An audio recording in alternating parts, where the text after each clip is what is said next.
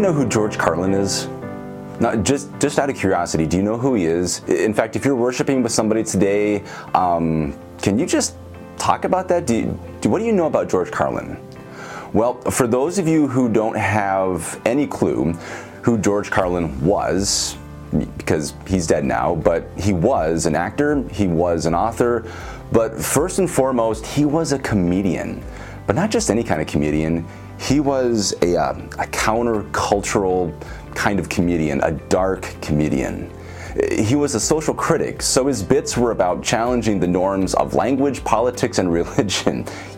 You know, the things that you're not supposed to talk about with your friends or when your family comes to visit, because it's going to start a fight. So, because he's that kind of controversial guy, naturally, I love him. And for most people, the kind of stuff that he did, you either love it or you hate it. You are offended by what he says, or you find the way that he delivers his insights to be brilliant. But there's really not that much in between. So just to give you, if you don't know him, a little taste, here's George Carlin, one of my favorite pieces. Think about it. Religion has actually convinced people that there's an invisible man living in the sky who watches everything you do every minute of every day. And the invisible man has a special list of 10 things he does not want you to do. And if you do any of these 10 things, he has a special place full of fire and smoke and burning and torture and anguish, where he will send you to live and suffer and burn and choke and scream and cry forever and ever till the end of time. But he loves you.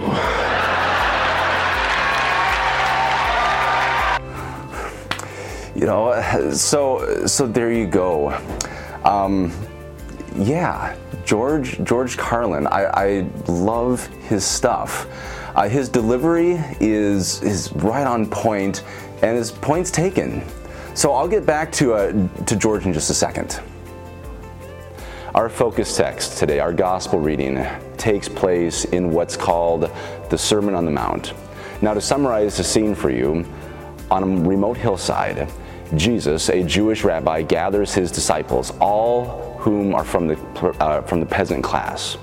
And they sit down together, and the rabbi teaches that in God's kingdom, in God's world, those who are poor in spirit and have to rely solely on God, and that those who can and do mourn for others, and those who do have compassion, and those who hunger and thirst for justice and righteousness in the world, those people are blessed, because they are in harmony with the kind of life that God is bringing about and intends. And so then, in the section that we read today, Jesus goes on, "Ask and it will be given you, search and you will find, knock and the door will be open for you. For everyone who asks receives, and everyone who searches finds, and for everyone who knocks the door will be opened. Is there anyone among you who, if your child asks for bread, will give a stone, or if the child asks for a fish, will give a snake? If you then, who are evil, know how to give good gifts to your children, how much more will your Father in heaven give good things to those who ask him?" Jesus goes on in the section we read today, which closes out the Sermon on the Mount, and says to those with him, "Explore, seek out, and ask for these things that I am talking about, these ways of living and being that connect us to God and others more fully. And not just ask," Jesus says, "but ask with the kind of confidence that one has who reasons that God is as at least as generous as human parents, that God at the very least wants nothing but good for God's creation in the same way that good parents want what's good for their kids." I mean, this is Jesus' message in all aspects of his ministry. So, going back to George Carlin, he was before my time, but I do appreciate his point about religion, Christianity in particular. For as long as there's been religion in human culture, God has been used to shame others, to put fear in others. God has been used as a stick to threaten, as a way of getting people in line, to get power, to get compliance from others. Fear tactics in religion are as old as religion itself. In the kind of environment that I am describing now, you don't ask questions. The religious leaders are right. that their teachings are unquestionable. They are right. Your job is to accept and obey without question. Of course, this is still the case in some, maybe many, Christian circles today. It's why George Carlin's joke still works. It's still funny. At least I think it is, in a clever, cutting kind of way. Okay, not quite sure what I'm talking about. All right, I'll give you an example. A week ago, my family and I were able to go to the Minnesota Gophers game against Illinois. It was a game that, well, they should have won, but they didn't. Anyway, after finding a place to park, we were walking to the game, and we crossed the last street before arriving at the stadium. You can envision this, right? It's the busiest place because it's a spot where everyone is converging from different directions. In the course of the morning, hundreds, if not thousands of people would have crossed that intersection. And as we were crossing with swarms of others, who do I hear? I hear Bullhorn Guy. Do you know who Bullhorn Guy is? Bullhorn Guy has many different faces and can be found across the country at any public place where large groups of people gather. Bullhorn Guy almost always stands on something and has a sign or other material to hand out. And Bullhorn Guy's message is almost always the same. And, well, it goes something like this. Let's see if I can get this right. If you were to die tomorrow, do you know where you'd be going? The wages of sin are death, and you are a sinner. Only through Jesus can you be saved. Beg for forgiveness now before it's too late. Sacraments mean nothing. Confirmation means nothing. It is only by Jesus who can help you. And his message just repeats continuously in a loop. Do you know this guy? So we're walking, and I hear him, and I say to my family, "Hey, it's Bullhorn Guy." And they're not impressed. In fact, no one that I can see is impressed. Some people are rolling their eyes, some are looking at the ground, some just look angry. Bullhorn Guy's message is based solely in fear, but would probably be described by him as love, because in his mind, he's doing God's work. And in that moment,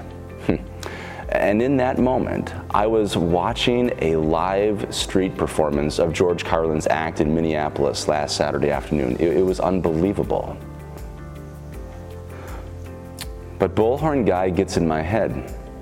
He always gets in my head. Because every time I hear him, I think about how often fear is used to motivate, and how often our own decisions are made out of fear. Politics is almost all fear-based these days, because people talk about, the horrible things that will happen if this person or that person is in office. It's all fear-based. Fear-based media headlines work really well.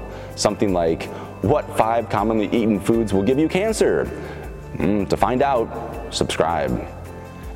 People wear certain clothes or buy certain things out of fear that they won't fit in with the crowd they're wanting to associate with.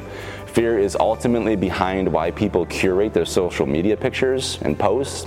It's because they want to portray a particular image and a story to go along with it. Because if they were honest and posted what they actually thought, or a picture that shows the mess your family actually is at times, oh my God, that would be terrifying, because people would judge you and lose respect for you. Parents push their kids to do certain things because of fear that their kids won't be competitive in life. There is the fear of missing out. I'll stop there, but do you get what I'm talking about? Bullhorn Guy and George Carlin got in my head. But it's not just them. So much of life, at least right now, seems to be driven by fear. And that honestly feels awful. At the end of the day, living out of fear is not the kind of life that I believe God is calling us to. So Jesus, after talking to his disciples on the hillside about those ways of being connected to God and others that bring blessing to your life, he invites those listening to ask for and seek out these things, to explore them with confidence that God is good, like a good parent, and will help them find that which brings life. So let me tell you something important.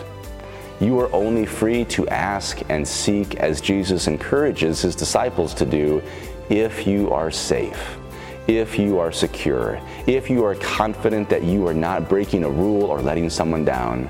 Kids who grow up in a safe environment like this, they ask questions all the time. Kids who grow up in a rigid authoritarian structure are not free to explore or seek because, well, that's dangerous and it's not allowed, and fear keeps them stuck. Fear and love do not pair well. Contrary to all of the examples that I can think of, our faith life and our spirituality should never be paired with fear. So at Bethlehem this week, we are celebrating confirmation. And as kids choose to affirm the promises that they are children of God and willingly continue, as Jesus invites them, to ask and seek out the kingdom of God in their life, and as part of a community, this invitation is by a God who wants peace and wholeness and depth and connection for God's creation. A life lived out of compassion and love, not out of fear that weighs on us so often. So just to be clear, when we talk about confirmation in our community of faith, that is not a culmination of anything. It is not about knowing certain things or completing a program. We are constantly growing and moving and changing with each new experience and loss in life. And if our faith is going to have value in our life, it can't stay the same, which is why Jesus' invitation to continually seek out and explore what it is to be connected to God, who wants the best possible life for God's children, like a good parent does. That is incredible news for us today. It is a freeing message, and I hope that brings you nothing but goodness today. Thanks be to God for this message of hope and wholeness and peace. Amen.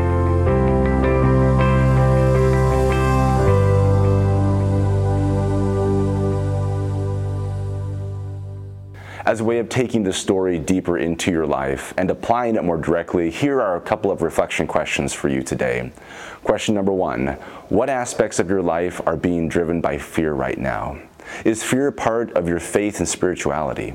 And question number 2, reflect on your experience. Do you see church life as promoting spiritual exploration to find the life in Jesus' teachings? Or is church life rigid, closed, and controlling?